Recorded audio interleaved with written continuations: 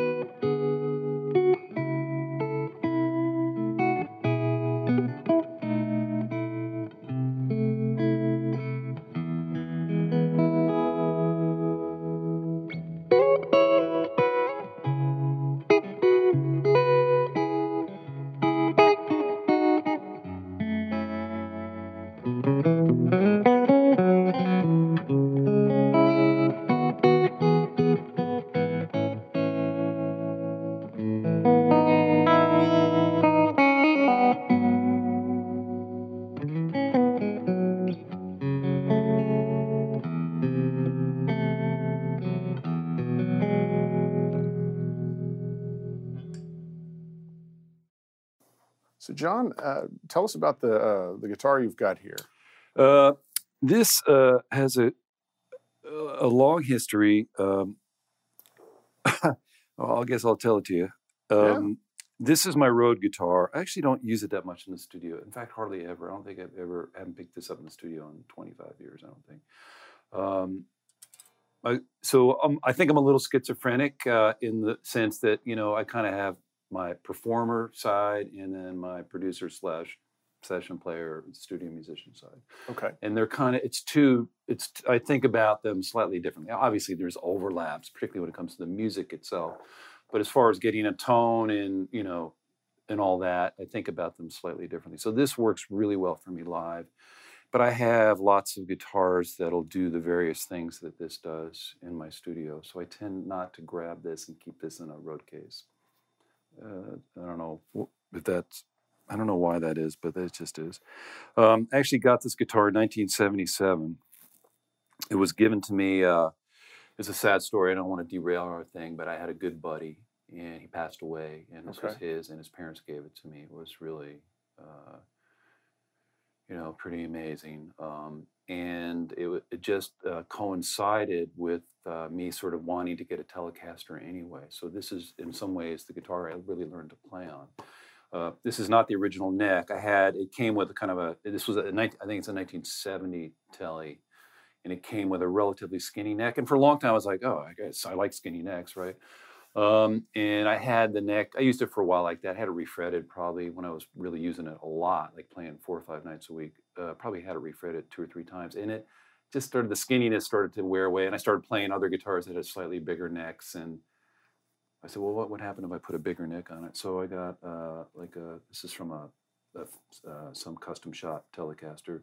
So one day I just took it off the custom shop Tele, which I liked but didn't love, and I put it on this, and this guitar transformed. It became great. I can't explain it. There's that weird chemistry with Fender guitars sometimes. Just nobody, if they could figure it out, they'd make it every damn time. But there's some necks love to be on some bodies, and vice versa. And I have a bunch of Teles. A couple of them are light, and they're great. I have 1 or 2 that are light and are not so good. And I have 1 or 2, like a heavy one that's okay. And this is a fairly heavy one, and it's just great. So go figure. Anyway, that's the story of this guitar. I've had it for a long time. In the early days of playing on records or producing, I did use it a lot, but really I kind of hung it up, and around the mid-90s I stopped using it. Got another Tele I liked a little better and stuff like that. So what kind of pickups are in it? Okay, we're going, oh geez. Oh man. Well, this is made by this guy, Peter Florence. Yeah. Voodoo Pickups, right? Great. And I don't even remember how I found it. I think there was a repair guy in New York who told me to try it for the. So my thing with Tellys, I mean, I love Tellys. I love classic Telly sounds and classic players like James and Clarence White was used for me. But I've never really wanted to go after the Bakersfield or the full-on twang thing. I mean, I like it and I'll do it. And when I was younger, I did it in bands, but I don't need to do it on record. So I've always tried to find a Telly pickups that had a little more, a little attenuated that ice pick thing. Like I don't like the ice pick thing in Tellys. So part of my quest for the Telly tone is to find the guitar and the pickup combination that still gives you the clarity and a bit of the twang, but doesn't have any of that ice pick. Peter's pickups just do that for me.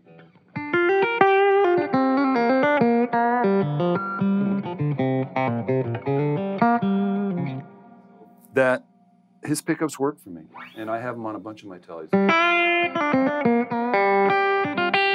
Actually, this is a bit of a little bit of an ice picky amp for me, but if I was playing through my own amp, it would be right.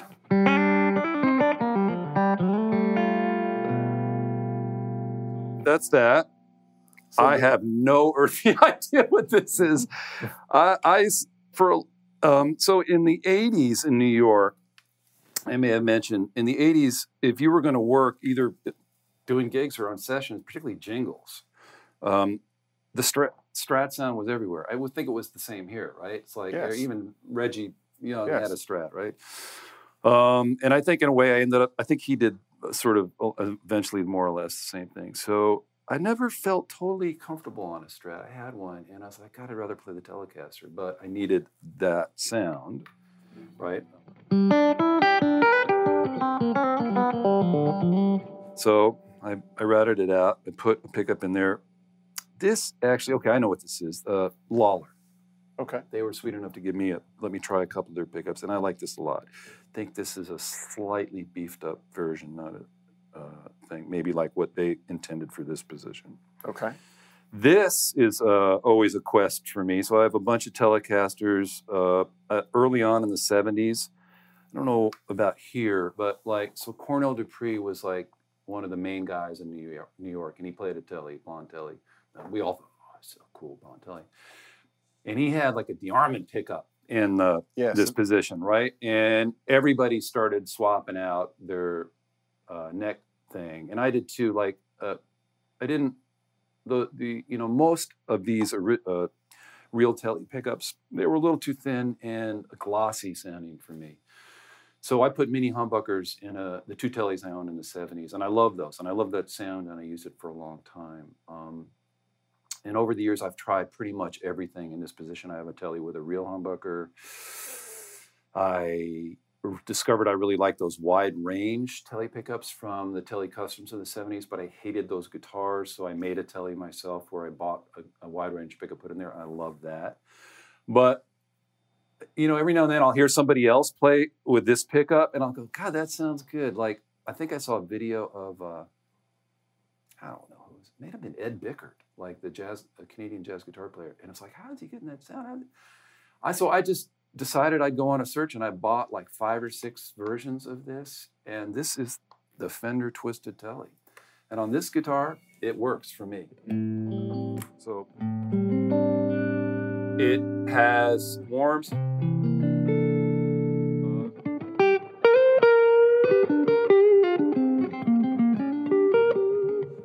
It has everything I like. It does. I really like it a lot.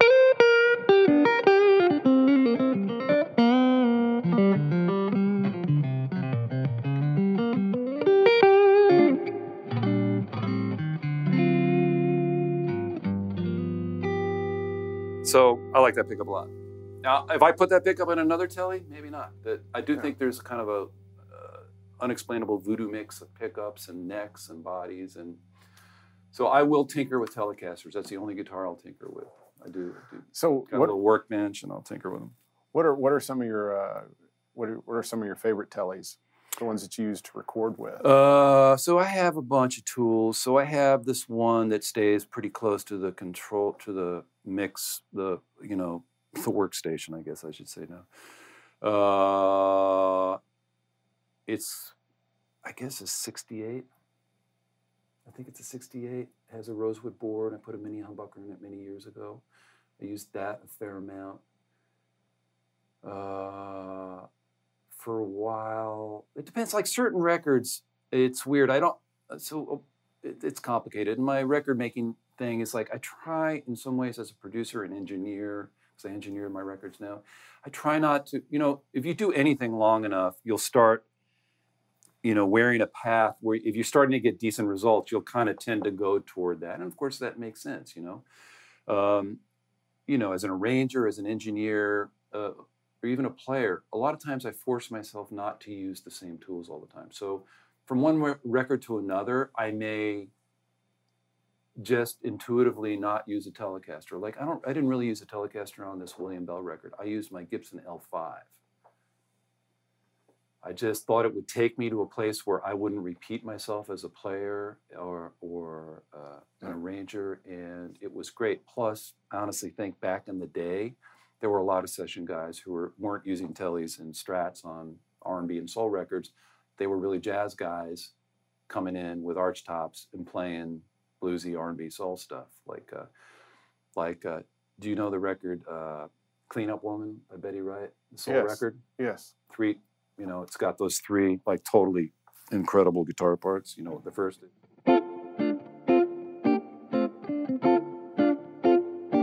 Then he overlaps.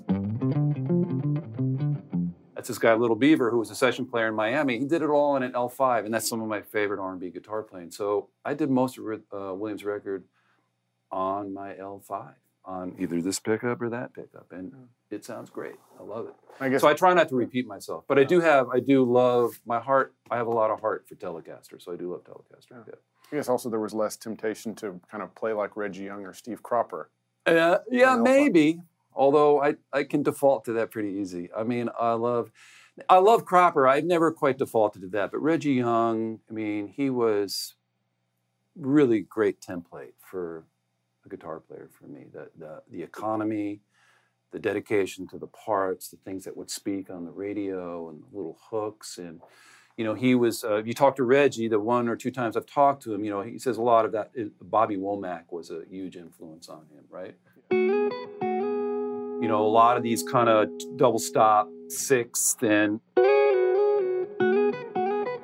all that kind of sensibility, which Reggie had, and a lot of those great R&B guitar players had, and all this what I call butterfly playing, like,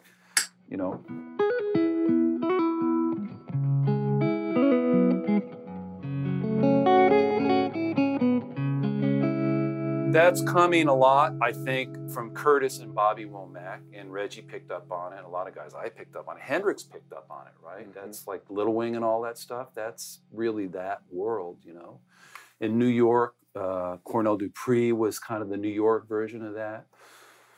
And why do I love all that guitar playing a lot. I don't know why I do, but man, if a guitar player just starts doing all this stuff,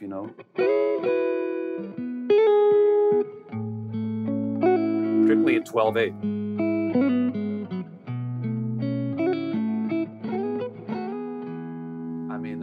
That just speaks to me. So how did you end up being a telly guy? I just love tellies. I do. They're my voice as a performer, but not as a recording artist. Like, I would probably be uncomfortable on stage with my L5. I wouldn't quite know how to control it. I can get on stage with a Telecaster and I can control it. And the volume control's right there, and the tone control's right there. It's simple, it's straight ahead, the versatility of this and this, and this guitar, this.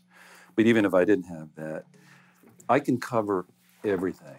I can do everything on it. And it feels as a performer like a natural extension of me, like no other guitar does. And like we all do, it's like I'm sure when I'm 91, if I get to 91, if like somebody says, man, you ought to check out this telly over here, it's really good, I'll be over there, right? The quest for the best telly, like there is one, right?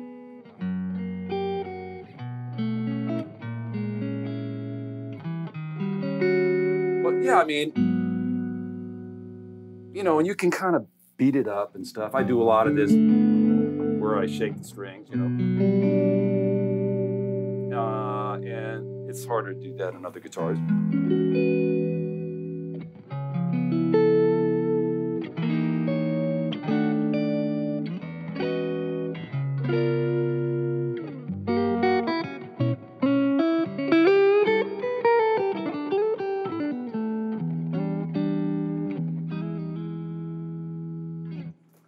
It's great. What kind of? I've noticed that you've kind of will palm the pick some, and you'll I go got to a fairly unorthodox thing going on. So I mean, I do all I'll play that, but a lot of times I play with all my fingers, and so what am I going to do with the pick? So I've gotten used to doing that. So I play. I think a lot in terms of what's the fewest notes I can play to make the biggest sound. And so that, and also so that means what they call open voicings a lot, instead of just playing like a D triad there.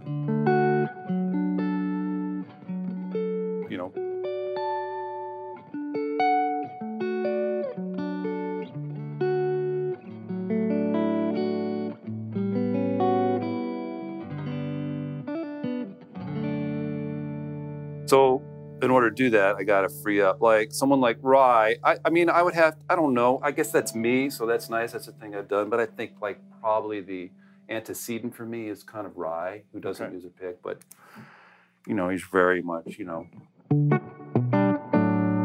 do that too, but I got to put my pick away.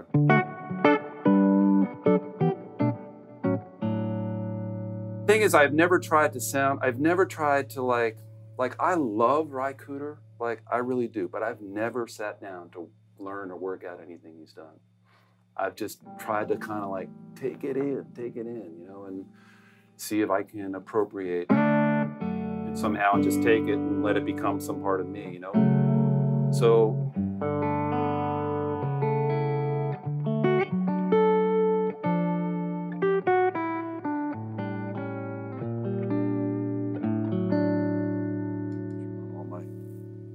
pretty effects.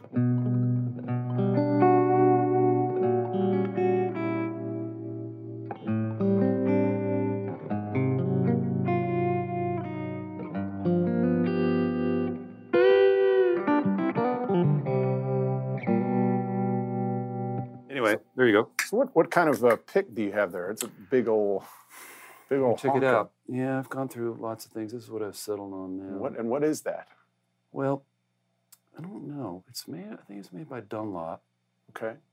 I don't know if that's because I'm getting old, but I have a friend who owns a music store outside of Toronto, vintage guitar store called Folkway Music, and I bought a guitar from him many years ago, and he said, try these picks. So he sent me these large, I used the standard pick for it. He sent me these large Ivoroid picks. Okay. And I play acoustic too a lot, and I can dabble in a fiddle tune or two and flat pick and hit it hard and, really torque into the guitar. And I started really liking these Ivoroid picks this side, and they were really whatever's past extra heavy. They're really thick, and I liked it. I felt like I was getting more tone out of the guitar, and a slightly darker tone, which I like. And so I started really liking these really thick, large picks because I felt like, I think like bluegrass guys probably use them more. And then I just saw this in a music store. Let me try these. And I ended up liking these a little bit more. I could not use a small pick now to save my life. I just feel like I get a meatier tone. And I play assertively. Even when I'm playing light, I try to play like assertively. So I'm really digging in. Like I couldn't play a Telecaster with 10s. Yeah. Like the lightest strings I have on any guitar is 11s. Okay. So you're using 11s. Yeah.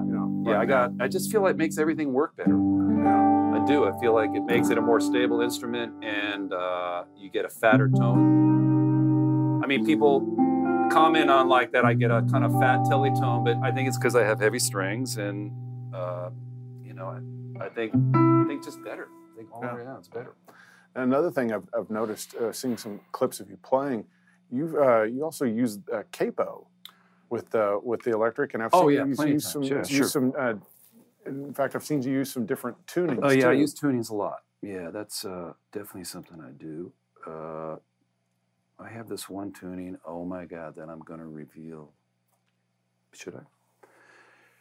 Yeah, I have this one tuning that I use a lot. It seems like I get asked. So tell us about the tuning. Well, it's basically, what do they call it? What's the real name? Sebastopol tuning, or it's like G tuning, right? Okay. But I don't tune the high string down to D, which I think Okay. your standard sort of tuning would be. And I tune the low E string down 2 whole steps. Okay. Right? So it gives you this kind of nice, so.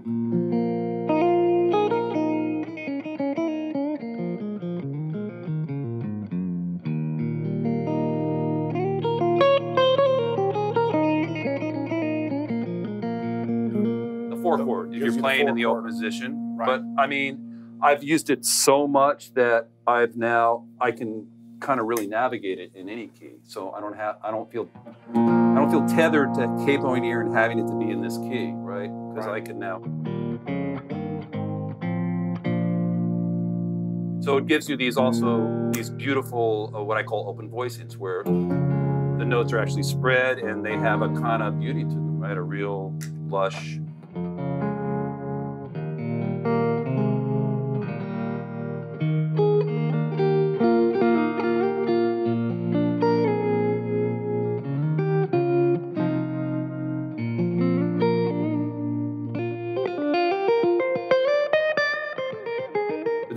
This part is all normal. So up here, right? Right.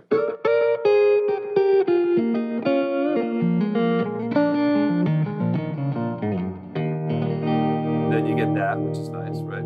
And it's also good for, God, I'm giving away all my secrets. It's also good when it's in tune, but it's great for, well, it's great for bluesy stuff. It really is. And for, dare I say it, kind of stone stuff, you know?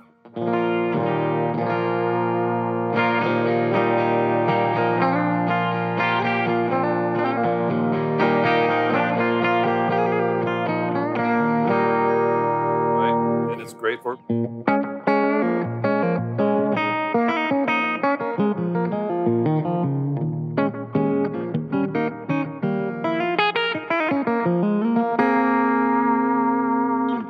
So it's great. It's got a lot of possibilities. I've written lots of songs with it.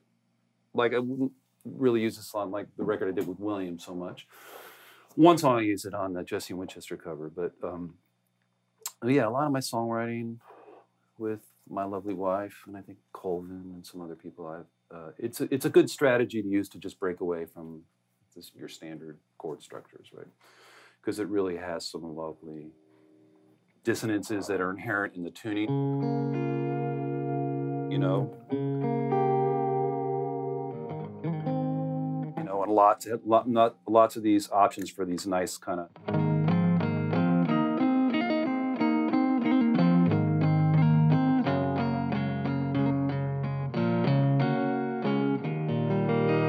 But I'm particularly fond of.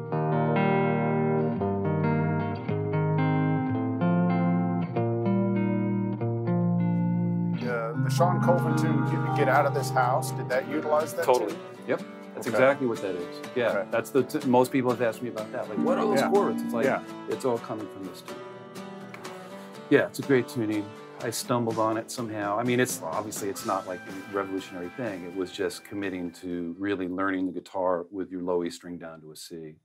And it's just taking the time to really learn your instrument and what the options are. Yeah. You know.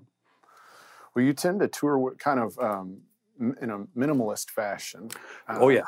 Yeah, you seem to have, I don't Yeah, this is a lot. Yeah, I don't think I've done a gig with my own amp in 20 years. I mean, the funny flippant answer would be I'm just lazy, which is true.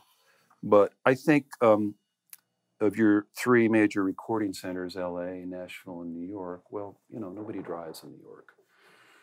And so the end game of that is the less you bring to any musical thing you're doing, a gig, session, rehearsal, that's sort of the template. You learn that pretty early on.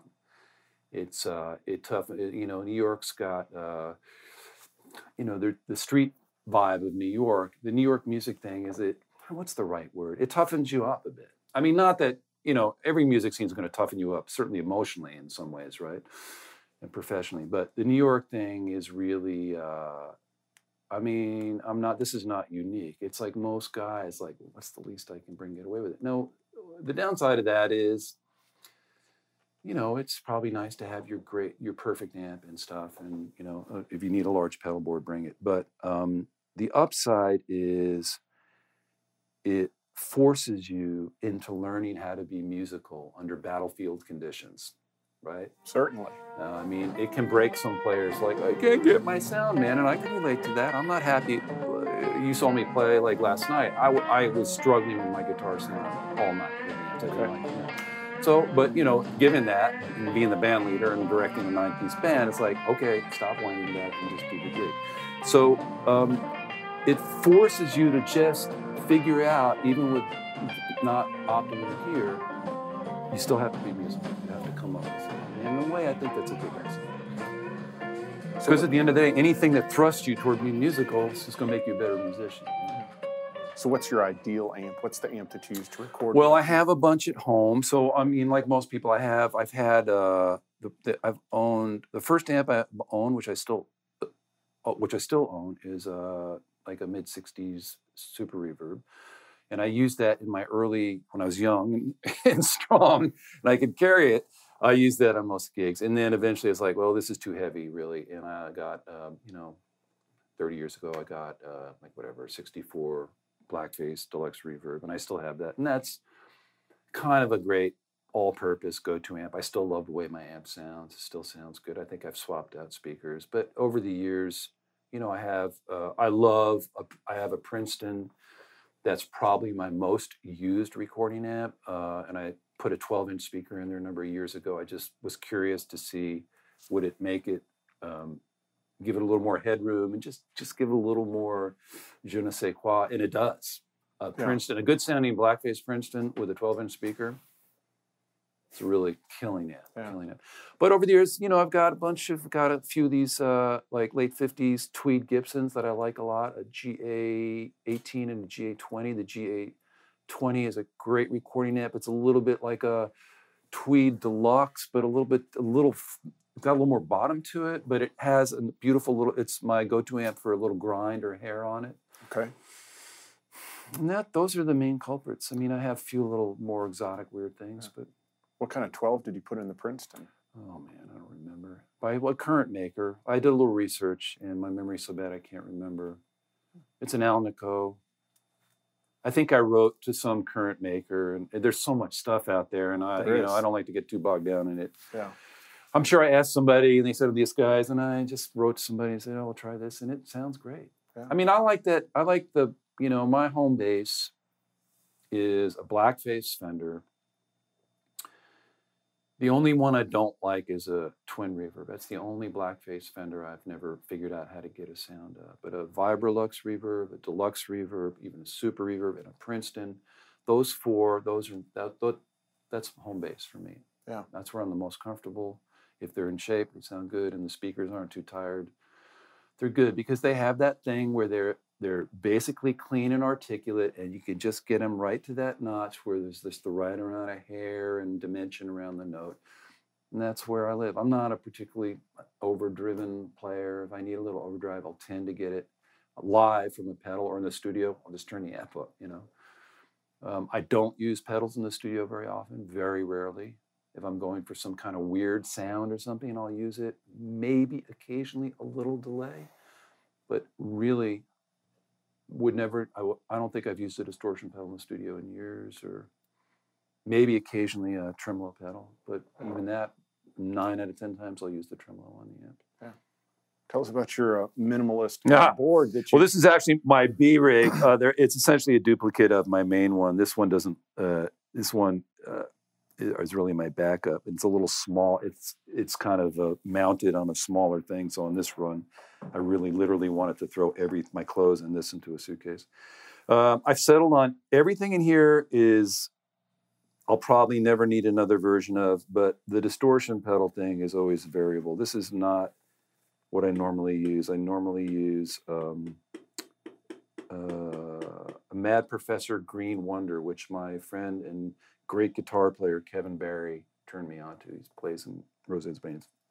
Beautiful player, like one of my favorite guitar players. And so I tried the Green Wonder and I love it. That's on my other thing. My friend Mark Schulman gave me this, and I like. It's okay. It's okay. It's all right. But I didn't use compression live for a long time. But my friend Eddie Berman said to try this, and he says it's the compressor for guitar players who don't like compression. Okay. And he is right. That is kind of like having an LA2A slightly on. If you don't know an LA2A, it's like That's great, big classic rack compressor. Yeah. I love it. I just turn it on and leave it on. It just adds a certain solidity to the sound and just slightly takes up the dynamic slack in it. Like I really hate what I tend to hear in Nashville now, like just that super compressed, like, "Arr." To me, that's just white noise. But this just feels like a great old audio compressor to me. Just slightly evens out your thing, but the attack is all still there, and you don't hear it all squashed or anything. You know. So this is the truth, you know. Turn everything off, but that.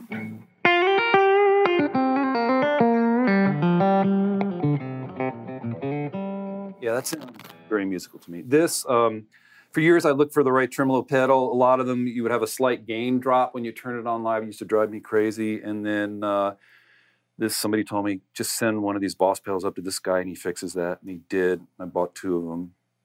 And it works. It's good live pedal and they're indestructible. This I've had, I bought 2 of these in the 80s and I kept them and I'm glad I did. I love them. So I use that only for slapback because I'm too lazy to bend down and change the setting on the other one. Absolutely. Right, yeah. So I wanted one for slapback and yeah. So it does that. And then this is, for your more luxurious, I don't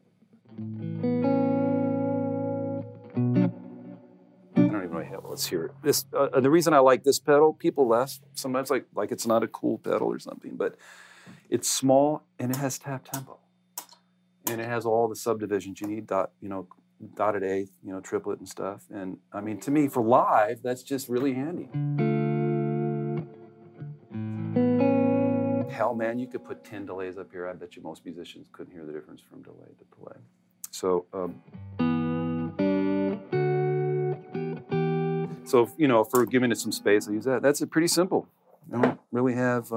I used to back when I think I was a little more invested in sort of some quirky guitar sounds. I had a few other little weird things, but I gave up on being quirky about 10 years ago. So, there you go. I just like real guitars that sound like real guitars and not too overly affected. I like a bass to sound like a bass, snare drum to sound like a snare drum. On Williams' record, it's like... I just really wanted, I like the way records sounded in the 70s. I wanted it to kind of, without doing, copying it, I wanted it to feel like, oh, it's recorded in the 70s. It sounds good. You could hear the snare drum. I had the kick drum. Hear every instrument. Had a real clarity to it. Not a lot of reverb. I like it.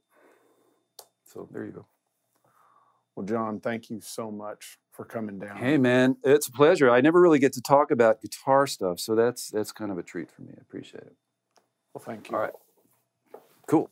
Bye.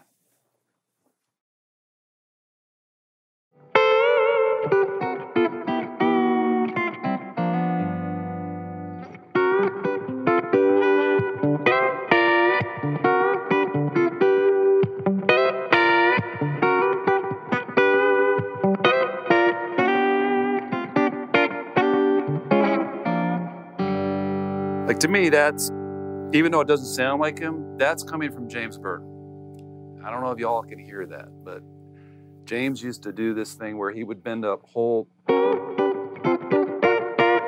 That just slayed me, and I just kept doing it until it was ridiculous.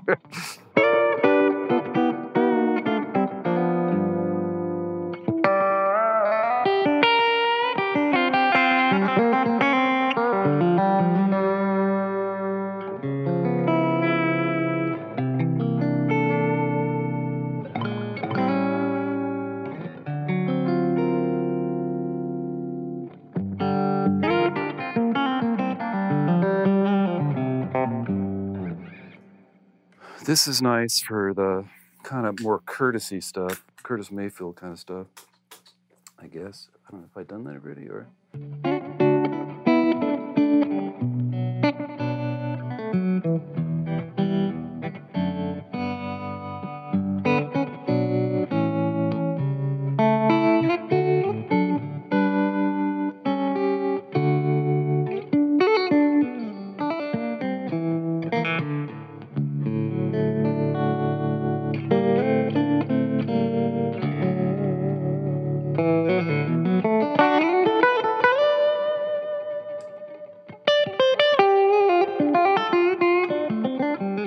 Actually, very rarely use this sound anymore. I don't really like it.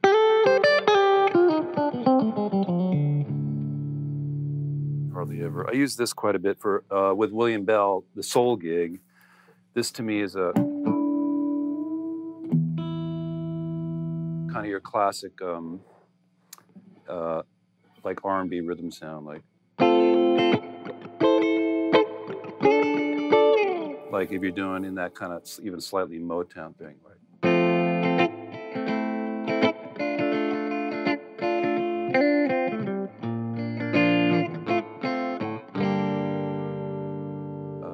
All that kind of stuff. That's these two, which classic Telly, really lovely, really nice.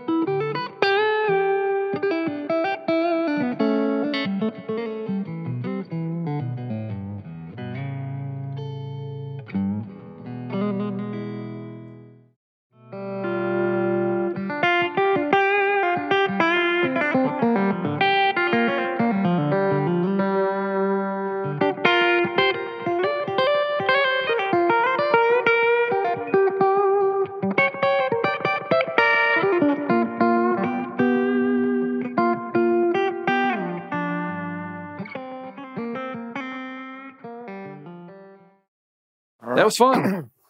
This has been an audio presentation by TrueTone, TrueTone.com.